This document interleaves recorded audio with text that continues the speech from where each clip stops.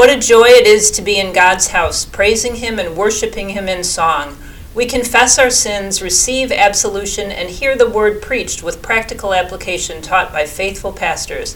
We meet in person to receive the Lord's Supper for strength and encouragement that richly renews our hope and strengthens our faith.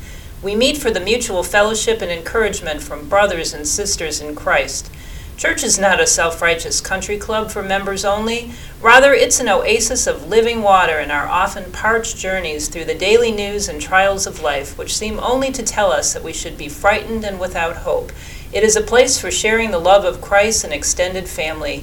In the pew are sinners of all races and sizes, families, singles, those suddenly single, which includes widowers, widows, and those divorced, all trying to navigate a new normal.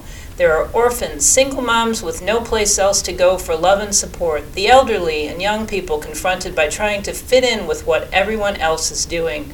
Some are wealthy, some struggling financially, many struggling silently with loneliness, depression, addictions, health problems, unresolved anger or grief, and everything in between.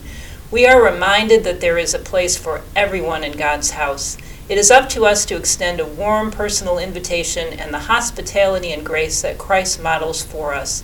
In Hebrews 10:23 through 25, we are told, "Let us hold fast the confession of our hope without wavering, for he who promised is faithful. And let us consider how to stir up one another to love and good works, not neglecting to meet together, as is the habit of some, but encouraging one another, and all the more as you see the day drawing near." As Luther would say, we are to be living as little Christs out in community, living life with a free, easy quality, filled with happiness even when plagued with the suffering that comes from being Christian. We are called to share that Jesus' suffering, death, and resurrection has provided the forgiveness we need to freely come before God. We can show people in our attitudes and actions that church is a place filled with love, hope, healing, forgiveness, and life. Lord, may we see with your eyes those who are struggling and alone.